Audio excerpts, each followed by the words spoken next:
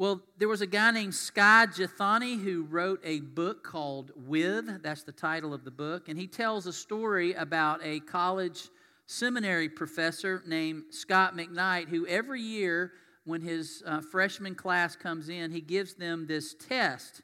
And he teaches at Northern Baptist Theological Seminary. And in this test, it begins with a series of questions about what the students think Jesus is like. And some of the questions are, was Jesus or is Jesus moody? Does he get nervous? Is he the life of the party or is he more of an introvert?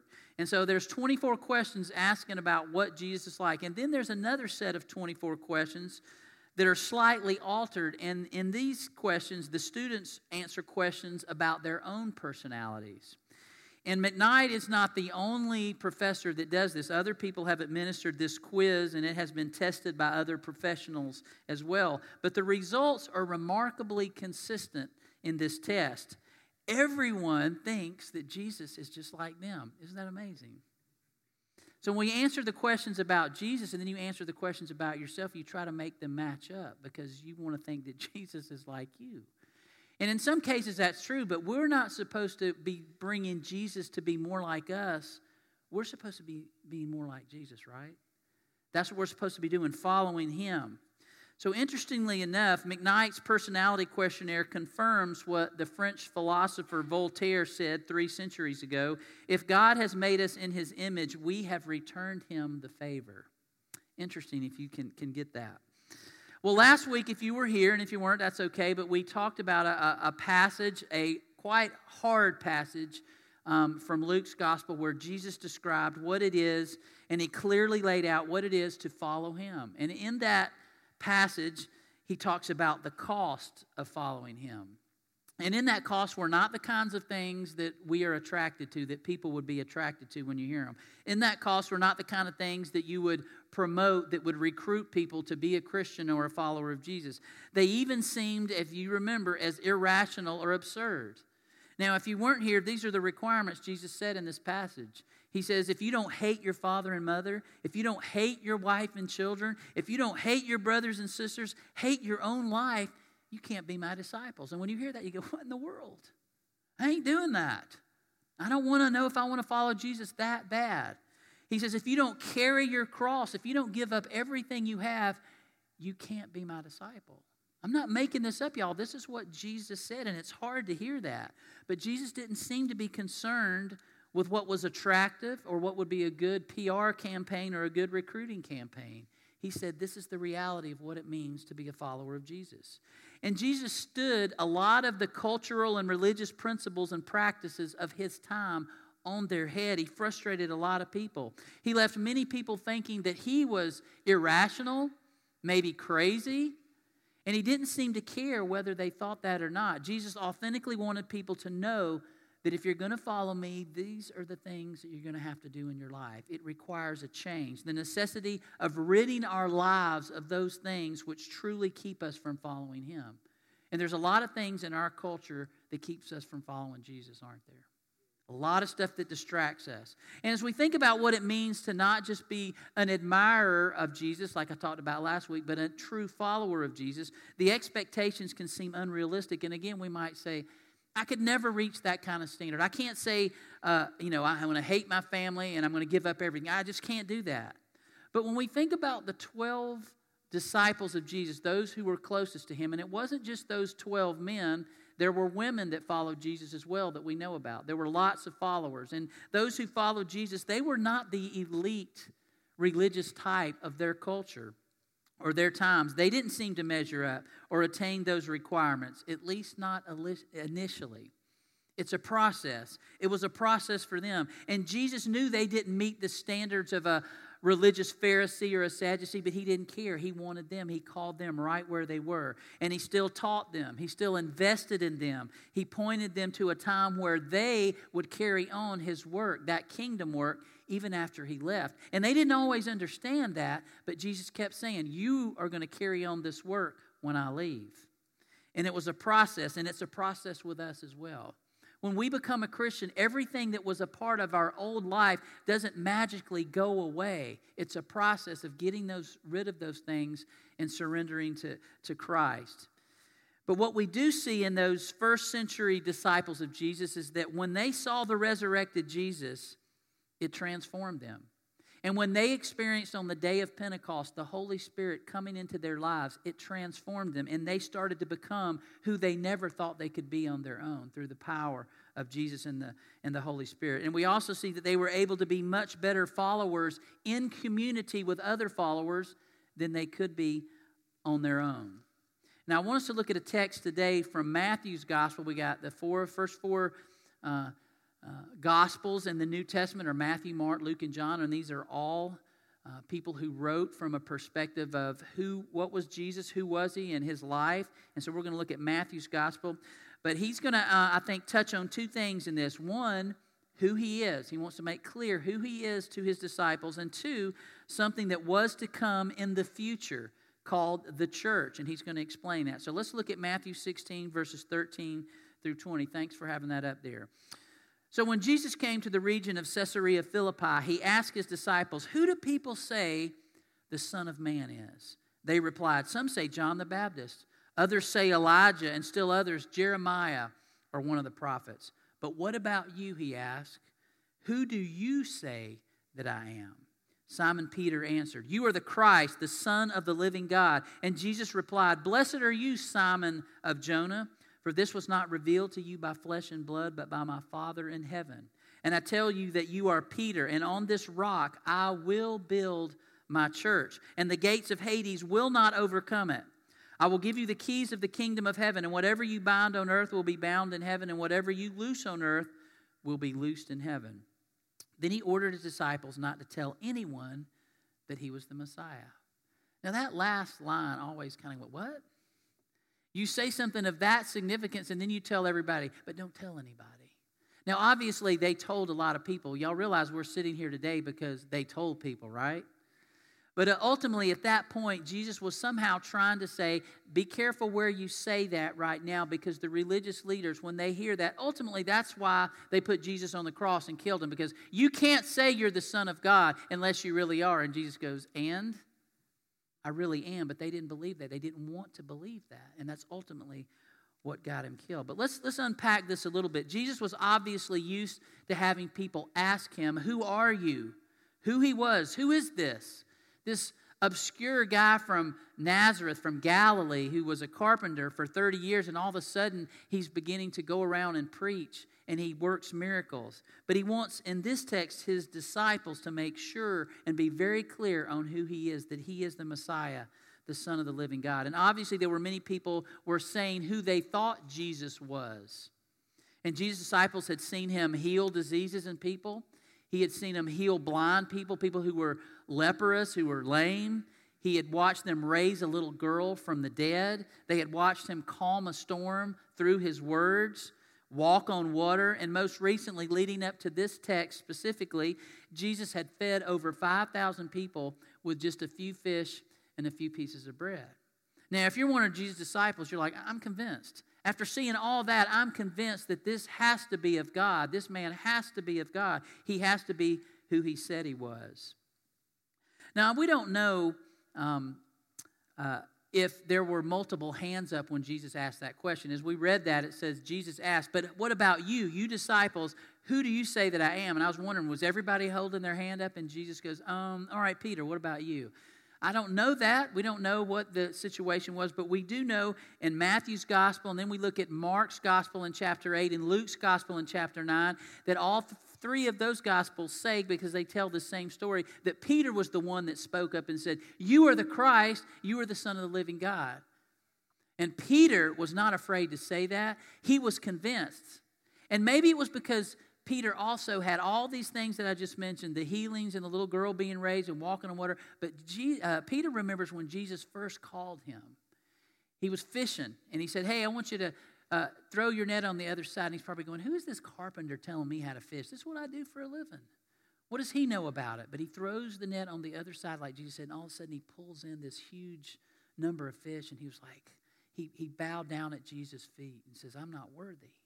So he was convinced that Jesus was who he said he was. And you may have noticed that when someone comes to accept Jesus here at this church, or comes to be baptized at this church, or comes to join our church here, we ask that they make this very confession, that I believe that Jesus is the Christ, the Son of the living God, my Lord, my Savior, my life. We ask people to say what Peter said all those years ago. You heard Molly do it last week. You heard Abigail a week or so ago, and Renee do it a week or so ago. So we've heard people make that confession. We had a couple people join in the first service, and they made that same confession, because we are trying to stay biblically sound to what we do and practice, even from something from the first century.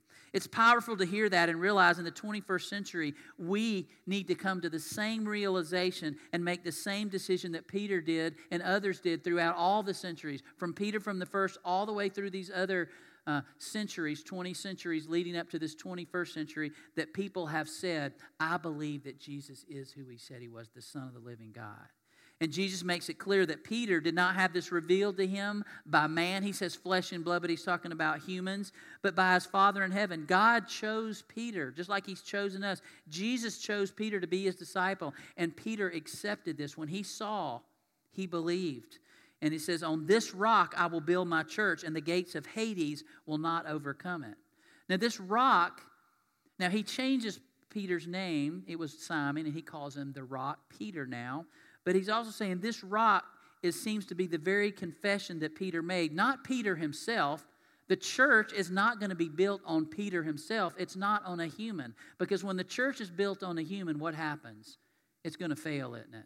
Because we are humans and we are not perfect. But he says, you are not what the church is built on, but what you just said, that Jesus is the Christ, the Son of the living God. And it's the foundation of the church. It's not the pastors. It's not the leadership. It's not the building. It's not the worship team, no matter how great they are. It's not the children's ministry or the student ministry, however great it is, or the programs of the church. That is not the foundation of the church. It's Jesus and him being Lord and Savior. And all those other things must point people to and grow out of that foundation. It has to be. And this seems to be the first mention of the church in the Bible right here. And Jesus talks about his church. On this rock, this confession, I will build my church. And the Greek word here, actually, the New Testament was written in Greek. I had to take this in seminary, and I was not good at it. I was even worse in Hebrew. Hebrew, you read from left to right. You know, it's crazy. I mean, right to left. It was crazy. I didn't do very good, but I had to study it. But this word is from the Greek ekklesia, and it means the called out ones, or a gathering of the called out ones from their home to a public place for something really, really important.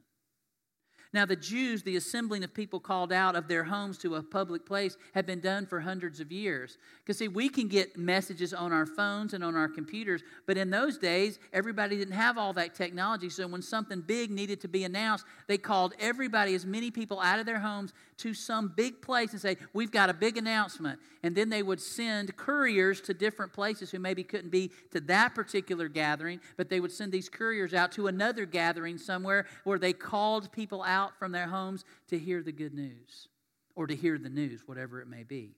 And this assembling of people called out had been done for hundreds of years, and the Jews were used to it being in a synagogue or a temple. But what is this new thing called ekklesia?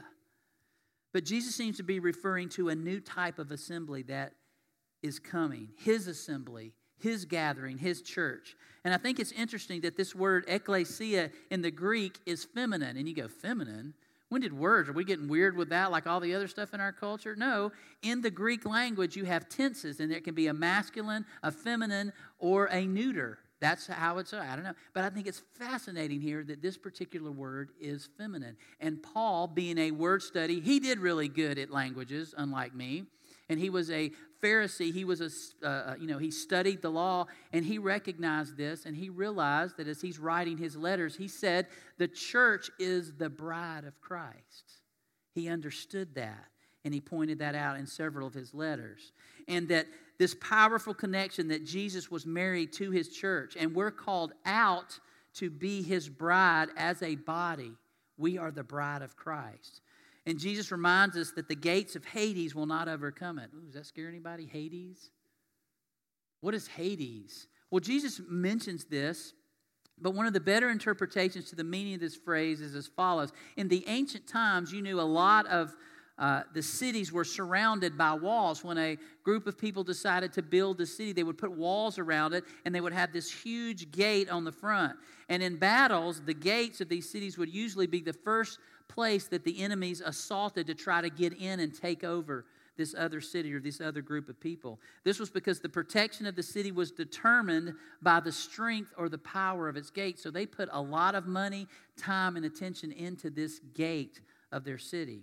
As such, the gates of hell or the gates of Hades means the power of Hades. The name Hades was originally the name of this god, which a lot of Greek and Roman gods believed in, and he presided over the realm of the dead and was often referred to as the house of Hades. It designated the place to which everyone who departs from this life, when they die, they end up in Hades. It's the realm of the dead, regardless of their moral character. Now, Jesus told a story about this. You remember there was a man named Lazarus, and there was another guy, and they were in Hades. They had both died, but one was on this part because of his behavior, and this guy was on another. And this one guy was trying to say, hey, let him dip his finger and give me some relief over here. And he goes, no. You had all that stuff in your life, but it's not going to be that way. It's over now. This is where there's a chasm between those two. So Jesus talked about this in other places. But in the New Testament, Hades is the realm of the dead. And in this verse, Hades or hell is represented as a mighty city with its gates representing its power. And Jesus refers to his impending death here. Though he would be crucified, though he would be buried, he would rise from the dead and build his church. Again, that word, ecclesia. And Jesus is emphasizing the fact that the powers of death could not hold him. He was able to overcome them. Not only would the church be established in spite of the powers of Hades or hell, but the church would thrive in spite of these powers. The church will never fail, though generation after generation succumbs to the powerful or physical death. There will be other generations after them that will perpetuate and continue the church, and it's true. Now, we don't really think about this. We go, yeah, the church will always be around. But when you think about people who are in a place right now trying to meet as the body of Christ this morning in a country where they say, you're not going to do that. And there are people right now while we're meeting who are meeting in fear that there might be a policeman or somebody in the military that's going to come and turn them all in. I can't even comprehend that, but they're still meeting today. And I praise God for those people. But they understand this passage more than anybody else. You can't prevail against us. But what we do know about persecuted countries is what? When that persecution comes, yes, it's awful and it's terrible, but guess what happens to the church? Does it stop? It grows, doesn't it? It grows in spite of that because God says you can't prevail with that. Not even the gate of Hades can prevail against my church. And we have seen that's been true generation after generation. So throughout history, humans have tried to stop that, but the called out ones, they have never prevailed against them. And this is another reminder of who Jesus is and establishing of his church. And if we're going to be true followers of Jesus, then we must be able to say and believe that he really is the Messiah, the Son of God, and be a part of the assembly of God, those who are called out, the ecclesia. That means we come out of what we're going to do today, out of our homes, out of our restaurants, out of whatever else we were going to do today, and we're going to assemble together to praise God. And that's important. God calls us to do that. So those of you at home who are watching, I'm so thankful for this technology that you can watch us at home, and we're blessed to have that. But that's not where you're supposed to be long term, and I hope you'll be back soon. Don't we hope they'll be back soon? We want them here with us, right? Exactly. We can clap about that. Because we are called out of that one place to assemble together in person to worship God. We need that. Y'all don't know how much it encourages me every Sunday to see you here. And I hope you're encouraged by the people you see here, by being here together, singing these songs, listening to his word. That is important, being a part of the bride of Christ. And are we willing to do that? Or do we look at the church as just a club we join? It's like the Kiwanis, or it's like something I pay my dues, I said whatever I had to say to get in and to get the discount, and then I'm just going to go on and keep living my life. Man, that's never what Jesus intended for the church to be. For us to stay the same and just go, yeah, I'm a member of that church. But are you a member of the body of Christ? Are you being his bride? Being a follower of Jesus requires not just a confession, but a life change. A life change. And that life change takes place in the community of the called out ones. And we are called out, but will we come out? Jesus calls all of us, but will we come out? I want to share an illustration. In 2014, Rolling Stone magazine interviewed Bill Gates. Y'all know who Bill Gates is. And in those questions, they asked him, do you believe in God? And Gates said that he believes science has now filled in some explanations for disease and the weather. But after admitting that science can't explain everything, Gates shared an intriguing comment about his openness to God. Listen to what he says. The mystery and the beauty of the world is overwhelmingly amazing, and there's no scientific explanation of how it came about. To say that it was generated by random numbers, that does seem, sort of an uncharitable view, and he laughed a little bit when he said that.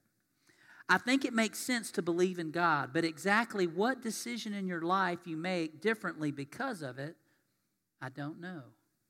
Isn't that an interesting comment?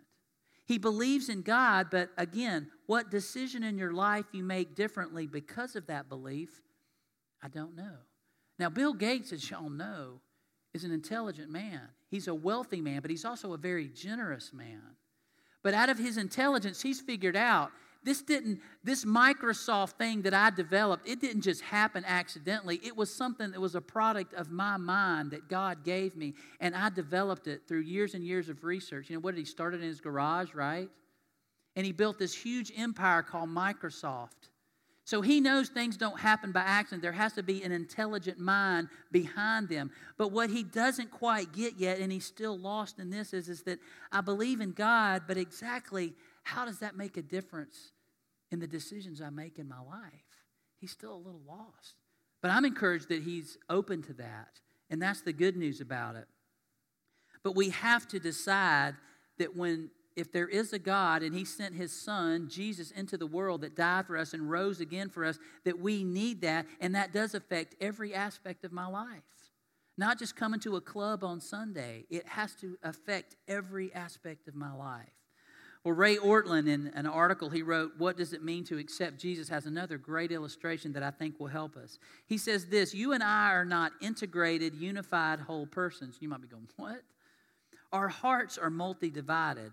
It's like we have a boardroom in all of our hearts. Imagine a big table with leather chairs, coffee, and bottled water sitting on the table, and a whiteboard. And a committee sits around the table of your heart and my heart. There's a social self. There's a private self. There's the work self. There's the sexual self. There's the recreational self. There's the religious self and other selves around that table of our heart. And the committee is arguing and debating and voting, constantly agitated and upset. Rarely can they come to a unanimous, wholehearted decision. Do y'all ever feel like that inside your heart? I can't make a decision because, man, I'm all over the place. Well, what do they think about it? Well, what do they think about it? Well, what if I do this? Well, will they be mad? Will they be happy? I feel that. I think this is very practical here. So the committee, rarely can they come to unanimous, wholehearted decision. We tell ourselves we're this way because we're so busy with so many responsibilities. But the truth is that we're just divided. We're just unfocused. We're hesitant, and we're unfree. And that kind of person can accept Jesus in two ways, he says. One way is to invite him in on the committee, give him a vote too, but then he becomes just one more complication around that table. The other way is to accept Jesus is to say this, my life isn't working, Jesus. Please come in and fire the whole committee. Fire everybody around that table. Get rid of them. And I'll hand myself over to you. I'm your responsibility. Please run my whole life for me. Accepting Jesus is not adding Jesus. It's also subtracting all the idols and the things in our lives that distract us from us. And that's hard, isn't it? But that is the way Jesus presented true discipleship. And it doesn't happen overnight. I'm not so naive as to believe, y'all, that when we accept Jesus, that all of a sudden, all the stuff in my life that's keeping me from Jesus is just going to go away and vanish. It takes time, doesn't it? It means changing the way we think. And that's what Paul taught about. Don't conform any longer to the pattern of this world, but be what? Transformed by the renewing of our mind. And that takes a process. And so Jesus as Lord and Savior and Son of the living God has to be the foundation of our lives, but it also has to be the foundation of our church. If a church doesn't have that, they're not really being the church that God called them to be.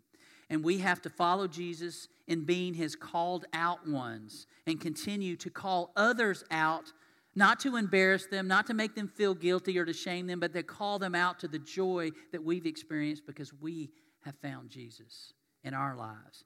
So maybe there's here today somebody that needs to do that. It says, I'm tired of that boardroom in my heart. It drives me nuts. It's killing me. I'm ready to fire all of it and let Jesus come in and help me make those decisions. Maybe there's somebody here today that needs to do that. And we're going to offer that opportunity this morning.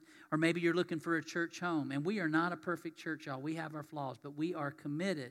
We are committed at this church to being the church that God calls us to be in the world. And to be that church that believes He is the foundation. He's our Lord and He's our Savior. So they're going to lead us in a song here, our worship team. And I'm going to ask if y'all have a decision to make. We're going to stand together right now, and y'all are going to sing with them. If you have a decision to make, we ask that you come forward. I'll try to walk you through that. And while we're singing this song, we're also preparing our hearts, y'all, for communion. If you're a guest with us today, we do communion every Sunday. Hope you got that little packet as you were coming in. If you didn't, you can sneak out there and get you one. And we take communion every week to remind us of that atoning work of Christ on the cross. And so let's help prepare our hearts as we take that together. You don't have to be a member of our church to take that. If you're a believer, we invite you to be a part of that. So let's prepare our hearts as the praise band leads us.